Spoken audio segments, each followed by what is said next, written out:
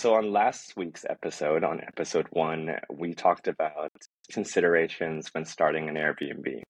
So, this week on our episode, let's talk about after going live with an episode and getting booking requests, inquiries, what should we do? What are the things that we should keep in mind to get one step closer to becoming a superhost? So, from my perspective, once you start getting booking requests, it's all about good communication.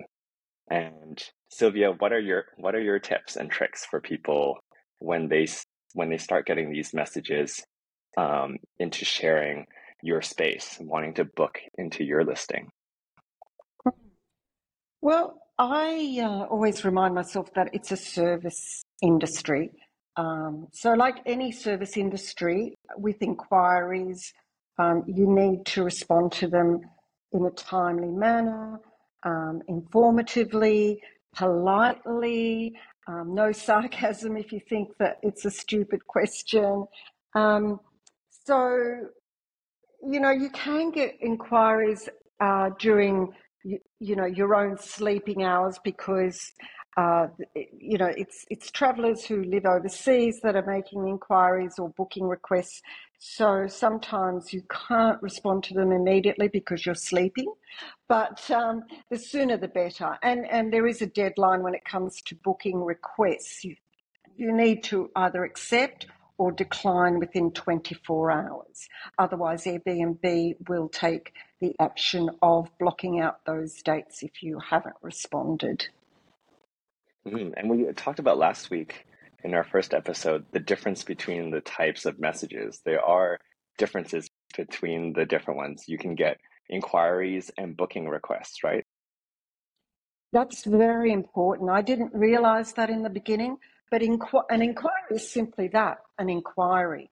A booking request means that they've decided that they wish to book your place. So it's considered a lot more seriously to respond as quickly as possible so that the traveller knows whether they've got a place to stay or whether they need to keep looking, and that's when you get the 24 hours to respond to that. But I really try to respond within an hour when it's a booking request, even with an inquiry. But the booking request is when they're wanting to proceed with the booking. So, with many first timers getting their first booking request, I remember I was quite nervous in trying to figure out how to decide whether or not to approve. What what do you think about when you get your booking requests? How do you decide whether or not to accept them? Because you can have auto accept, like I think we mentioned last week. So anytime someone wants to book, they can automatically get onto your calendar. But the ones that require your approval, what do you think about when you get these booking requests? Okay, so as you said, there's the auto accept of the reservation. So that's a feature that you turn on or off. If you're running it strictly as a business, then you clearly want to accept all the booking requests. You can stipulate things like they have to have their identity verified before I accept, which is all automatically done. Those kind of things are checked. You may say that they need to have at least one good review. Again, that's all automatically set in as a feature. I don't do that. I wish to look at each booking request individually. The reason for doing that is because I'm very hands-on. I do the check-ins, I do the cleaning. I need to look at dates and sometimes they include the time that they wish to arrive. So I also, because mine is a shared hosting, my home is shared with the guest. I also need a confirmation that they understand that it's shared, because some guests assume that they're going to get the entire home, which, as we know, with Airbnb, it isn't necessarily the case. Airbnb initially started as a shared um, hosting platform. And then as it grew, more and more people were starting to give out an entire home to a guest. So that now both are available. And so for me, it's important that the guest confirms at booking request time that they understand they will be sharing with me, the host. So they're the reasons why I don't use the auto acceptance of bookings. I actually have a conversation first with the guest, and then I proceed to accept if all the boxes are ticked. Yeah, I totally agree. When I ran my recent listing, it was a shared space, and we also have a dog. And so for me, it's important that guests have read the details of the listing. Sometimes it's very distracting to have beautiful photos of the listing. And no matter how often you mention it's a shared space in Airbnb, there are potential language barriers or people in a hurry that don't understand. And I think it saves everyone time and grief later by just clarifying those before accepting, but also setting boundaries and expectations on what their experience will be, because depending on the listing, some people share more spaces than others. Some people allow a shared kitchen, some people don't, some have their private bathrooms. And I think it's a lot to process through a listing since there's so many different combinations that you can have. But I think that messaging really helps you make your decision on whether or not to accept or reject a booking. So what are some of the and also if I may add, Ray, also confusion, because when you're reading so many, you may think, oh yeah, I want this one with the kitchen that I can cook for myself, and then you realise that you've actually that was a different one to the one that you've sent a booking request. This can happen when you're looking at many, and it creates confusion. But the issue I found was that, say I had with a shared hosting situation, was if a couple arrived and they thought that they were going to be able to enjoy an intimate night together, and then I was there, it was very awkward. So at that point, that's when I started clarifying at the time of booking request, just to save any awkwardness or dissatisfaction too from the guest when they arrive to find that it's not what they expected. Yeah. So let's say we've accepted the booking request. You've set those boundaries and expectations. What's next as a shared home host for you? What are the things that first timers should focus on from the time they confirm the booking to the first check-in, Sylvia? Look, a piece of advice I strongly recommend is to set up the quick messaging. I know it sounds like a lot of work, but in the quick messaging you would have messages such as how to get from the airport to your place, how to get into your place, local information. There are other areas on the platform that you can put that information as well. But as the date comes closer to the guest's arrival, I find out if they're coming by air, road, train, and then if it's from the airport, I tell them how much a cab will cost, how to catch a train to my place and how much that will cost. I give them information like that, which they find very, very useful. And as a local, I know all these things, but they don't. They're coming as a tourist or a traveller, and so they're not as aware. So they're very grateful for that kind of information, and how to get from the train station to my place as well. So I would suggest that you start putting together your quick messaging so that you don't have to repeat yourself every time you get a guest about to arrive. Like a few days before they're about to arrive, I have all that information. Obviously, you need to clean. You need to get the room or the property ready for their arrival. I like to have a welcome pack. I found that to be very inviting and obviously welcoming, and the guests actually appreciate that as well. A bottle of cold water for them, because often they arrive parched from the airport, especially on a long trip. So these are all the things that I would do to prepare for my guest's arrival. I remember my very, very first guest arriving. He came for a week, and it was his first Airbnb as a guest, and it was my first Airbnb as a host. And we were both so nervous.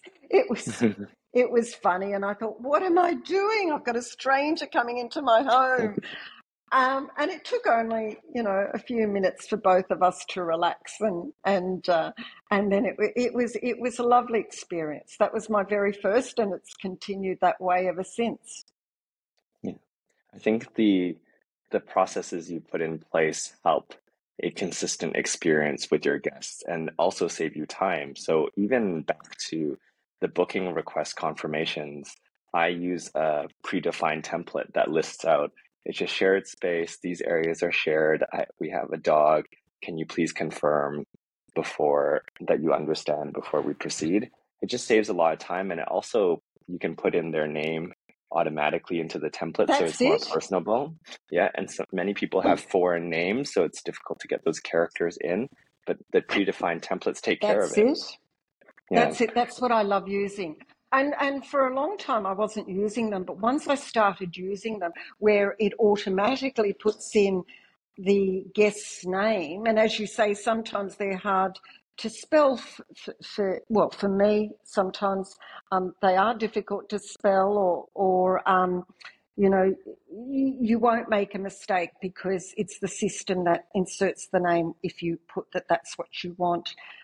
Their name. It can also put the date of their arrival. It's got all kinds of options. And I found, once I'd set it all up, I found it very, very helpful Mm. It's and very quick. time saving. Exactly. And Yeah, it time allows your saving. message to be consistent amongst all your Exactly. guests. Yeah. And I think on that same note, I created a checklist of things to do in preparation so that there's very little thinking that's required every time we're preparing for a guest check-in. It's around um, making sure the linens are replaced and making sure, like you said, a bottle of water or the fresh towels or all the dusting, mopping, recycling bins, everything's been set up. All the way to the check-in list of topics to cover when they arrive. It's just easier to make sure that you have these listed down so that whether you're busy that day or maybe slightly distracted, you have the same experience that you go through and you can protect that good experience across the board. So I think those are really helpful. Mm.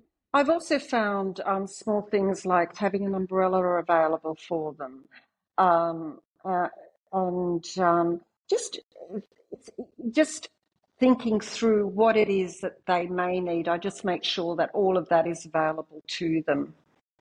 Yeah, exactly. So let's keep going. Let's go forward to your guests followed your great instructions and now they're at your home and they arrive. Um, what happens next when they come stay with you? Well, I have a habit of greeting them at the lift. So um, they use the intercom. I open the building door for them. They come up, but I'm there waiting at the lift to greet them with a smile. And I find that they respond very warmly to that. And then I bring them into the apartment so that they don't have to go looking at which is the right apartment, and welcome them into the room. And then I give them a short tour, which I find they also very much appreciate. This is probably more needed when it's a shared home rather than if the guest has booked an entire home, because with a shared home, obviously, there are common areas and there are shared areas. So I go through the apartment, firstly their bedroom so that they can put their luggage down, and I go through the bedroom very quickly, the bathroom, the living area, and what's available to them. Obviously, with an entire home, I mean, I've got superhost friends who have entire homes on Airbnb, and it's not as important because you hand over the keys, or you give them a code, or there's a lockbox which they need to have a code to open, but they somehow collect the keys. As I say, there are alternative ways, lockbox, code, as you do, Ray, and Mm. all the host is there. Once they receive the keys, they usually just familiarise themselves with the property themselves rather than getting a tour of it. I think, as I say, as a shared home, a tour is a little bit more important. I agree. And I've tried both ways where I greeted the guests, gave them the tour, versus giving the guests access to the smart lock so they can enter the PIN code and then follow the instructions to their room. And I think in a shared space, building rapport is really important because you are sharing that space, and it becomes a little bit awkward if they check themselves in. They've kind of guessed where things are. They might have rushed through the instructions, and then you come home and then you may go through it again or not go through it, assuming they've read it. And I think that just leads to some potential poor experiences later because you really don't I know how much totally they agree. grasp. Yeah. I totally agree because I've tried both. There, in the 9 years I've been a host, there has been the occasional time where, let's say, they're running late for whatever reason, their plane may have been delayed or whatever, and I've had to go somewhere, and I've had to leave the keys somewhere for them. It's a totally different experience for them if they've walked into. I mean, look, it's fine. It's not that it's been very negative for them, but to be able to welcome them personally with a smile on your face, make them feel at home, go through it with them, it is a far more pleasant experience for them than if it's just collect the keys somehow, somewhere. In fact, I had one guest and he wrote to me and he said to me, "Oh, are you going to be home when I arrive? Because I'm going to come off the plane after a long flight. I'm going to be really tired. I do not want to be trying to figure out a code on a lockbox." And I said, "Don't you worry, I'll be at home for you." So Mhm. he was telling me in advance that he wanted to be greeted. Yeah. So look, and there will be some that are highly independent and don't even who want very little contact with you. But the majority of guests who have chosen a shared home for their accommodation are wanting to be around someone. They want to be around someone who's informative, especially knowing that you're a local and that you can give local tips. It could be especially a female traveller who wants to feel secure and safe. So that's why I'm saying the ones who are choosing a shared home versus an entire home typically do want you to be there because that's what they've chosen. Maybe a contentious topic, but I'm gonna go there. Is what are your thoughts of last minute bookings? I'll share my recent experiences. Okay.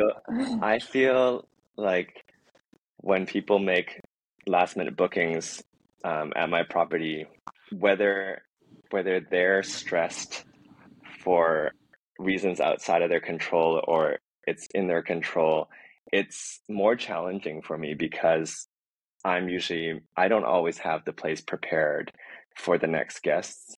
And some of the bookings have come down to 30 minutes before check-in that they want to book.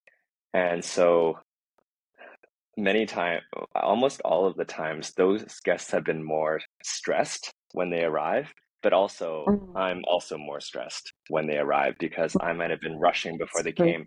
So it becomes a higher probability of a less optimal experience for both parties. And so I feel like I would probably advise against going to the closest, like the very close check-in time, so late bookings, But what's your experience with late bookings? Well, look, I think here we have a difference of location. Yeah. Um, so my in Sydney, and I'm close to the CBD in Sydney. I haven't had the negative experiences that you've had. I have had one or two which are similar to what you're talking about, but the majority of last minute ones have just been people whose plans have suddenly changed. Hmm. Or one that has been very common for me is when they've arrived at another Airbnb which they had booked and are Hmm. dissatisfied. Hmm. And so they've contacted Airbnb, and um, either Airbnb has contacted me and said, can you help these people out by letting them stay at your place? Or they've booked, Airbnb has told them to book anywhere else and they've chosen mine. So I've had quite a few of those that may have arrived at somewhere where they felt unsafe, or it wasn't as the photos were, and so they quickly need to find something else. So I've had those, and they're fine. They're very grateful to be able to have somewhere to stay so quickly. I also remember once a doctor during the pandemic. I don't know why, but he was a last minute one. Maybe he was very busy. Maybe he just arrived and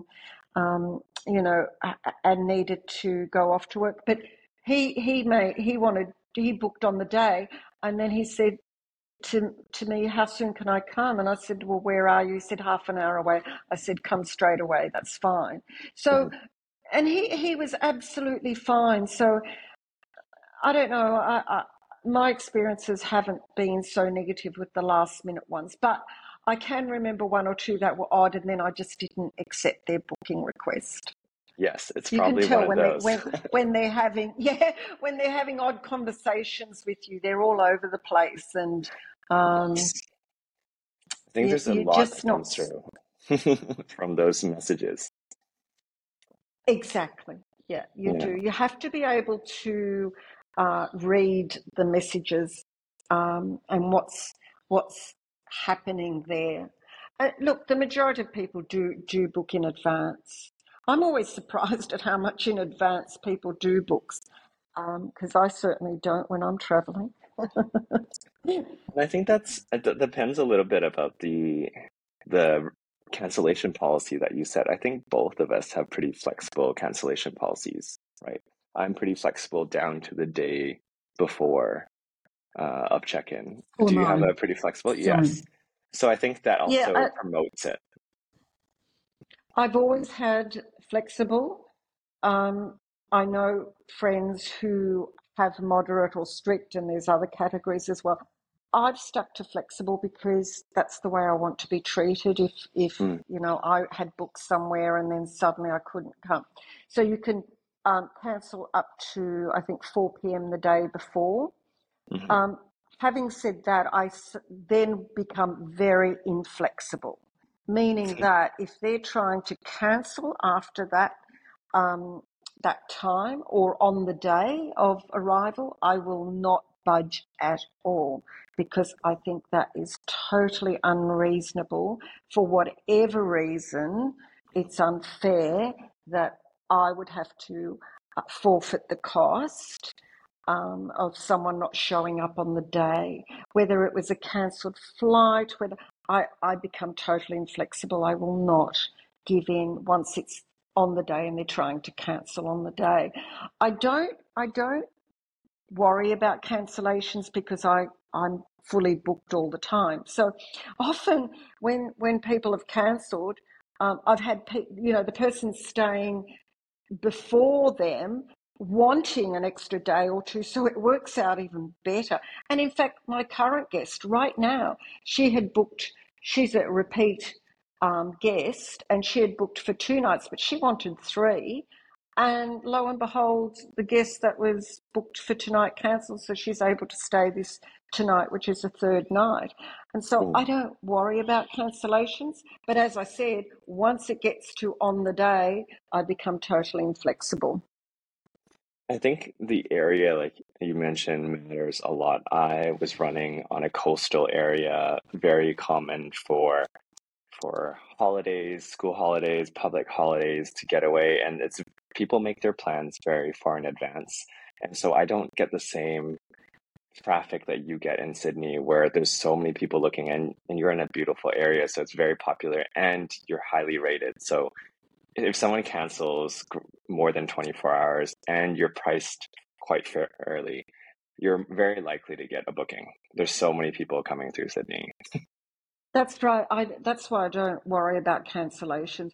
But other friends of mine who are super hosts as well, they've got the strict cancellation where they get 50% Hmm. of the booking fee if they get a cancellation within, oh, I don't know what it is, a week before.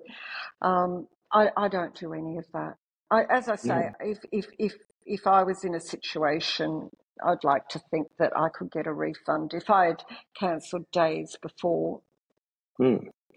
Mm, One other topic I wanted to cover today is about safety, both all different topics of safety. So what type of safety precautions do you have in place since you do have someone you've never met before stay in your home, and also regulatory things that you need to keep in mind? What do you have mm. in place in your home? Okay, well, with regards to personal safety, which is obviously very important, I make sure that their ID is verified. That's when accepting a booking. But I found that Airbnb has now put that process in place that I don't have to check anymore. There was a time when it wasn't, and Mhm. so I would need to check that. But generally, I, I, I think I've just been trusting and it's always been fine. I do look at reviews, but also if someone doesn't have a review, they've got to start somewhere. I've never Mhm. had a problem with personal safety, and as I said, Mhm. I've been doing this for 9 years. Um, as far as safety for the guest, well, they're safe from me. but but if we're talking about legislation, we have to have fire safety equipment available to them, and the legislation in Sydney is quite strict and defined.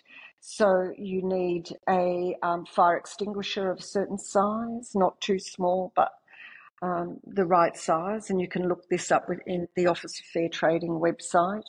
Um, the fire blanket, you need to have that in the kitchen. You need to have evacuation diagram.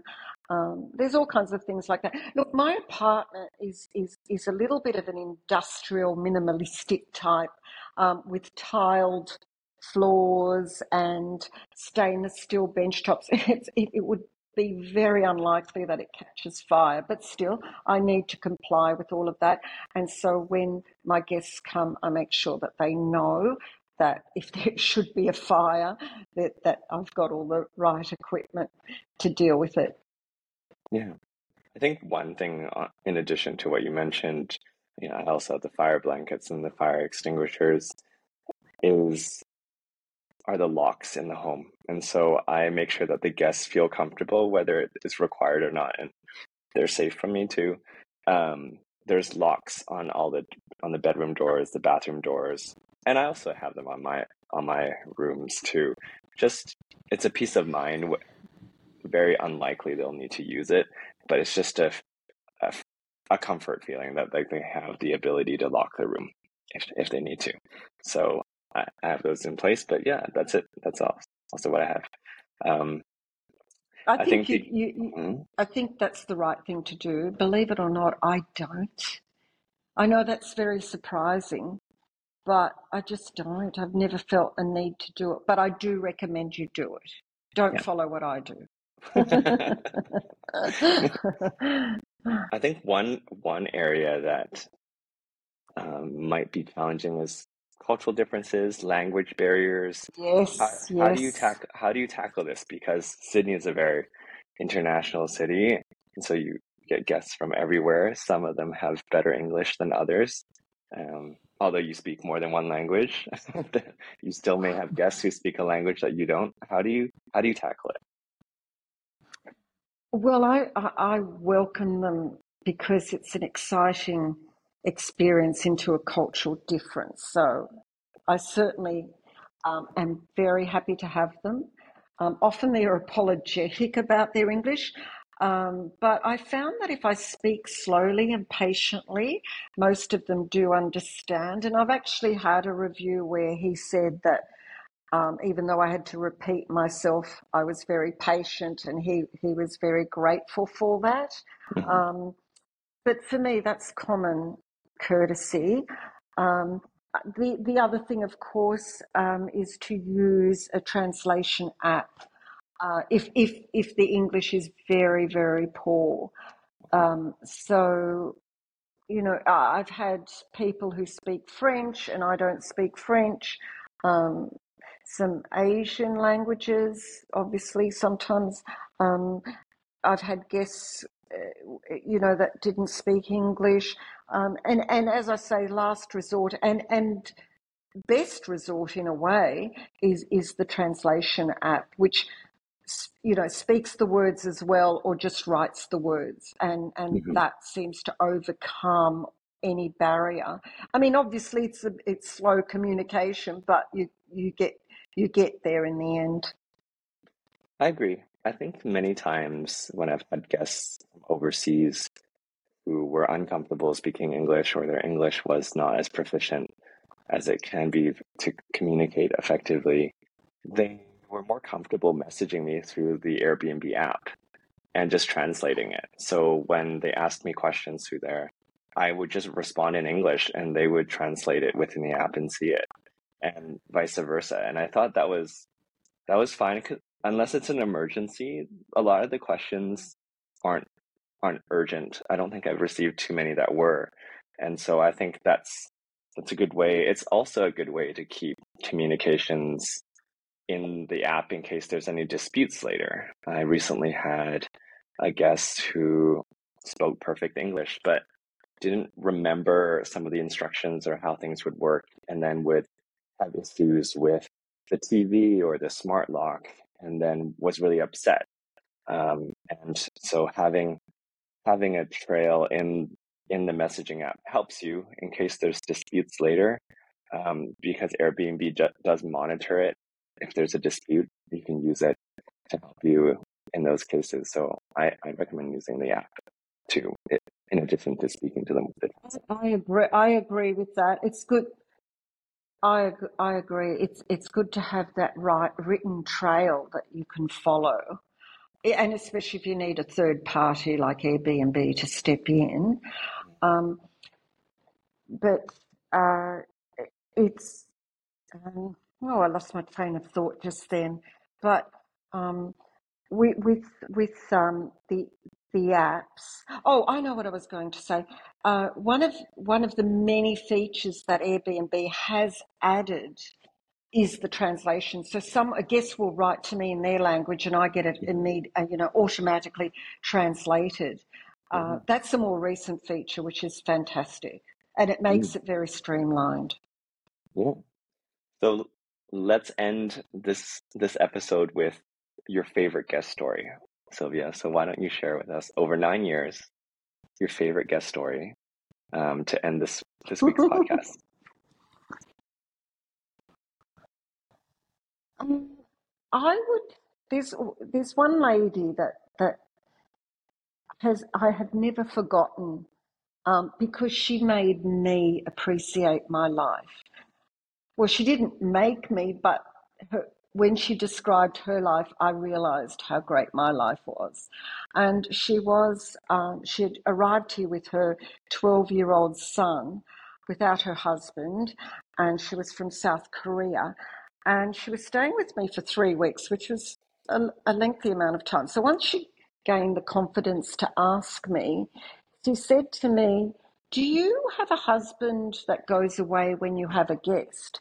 And I said, "No, this is my place and I have guests here all the time."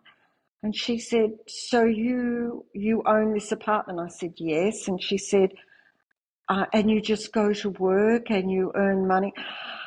And her life was so different to mine, so different.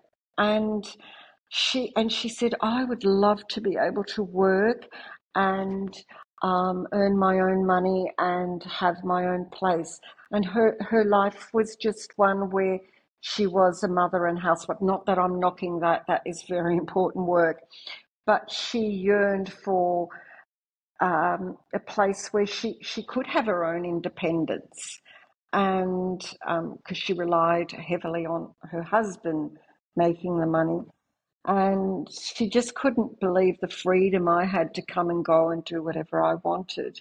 And I think that really made me appreciate my life more. So this is what you gain from um, hosting and talking to people from all over the world. You hear their stories.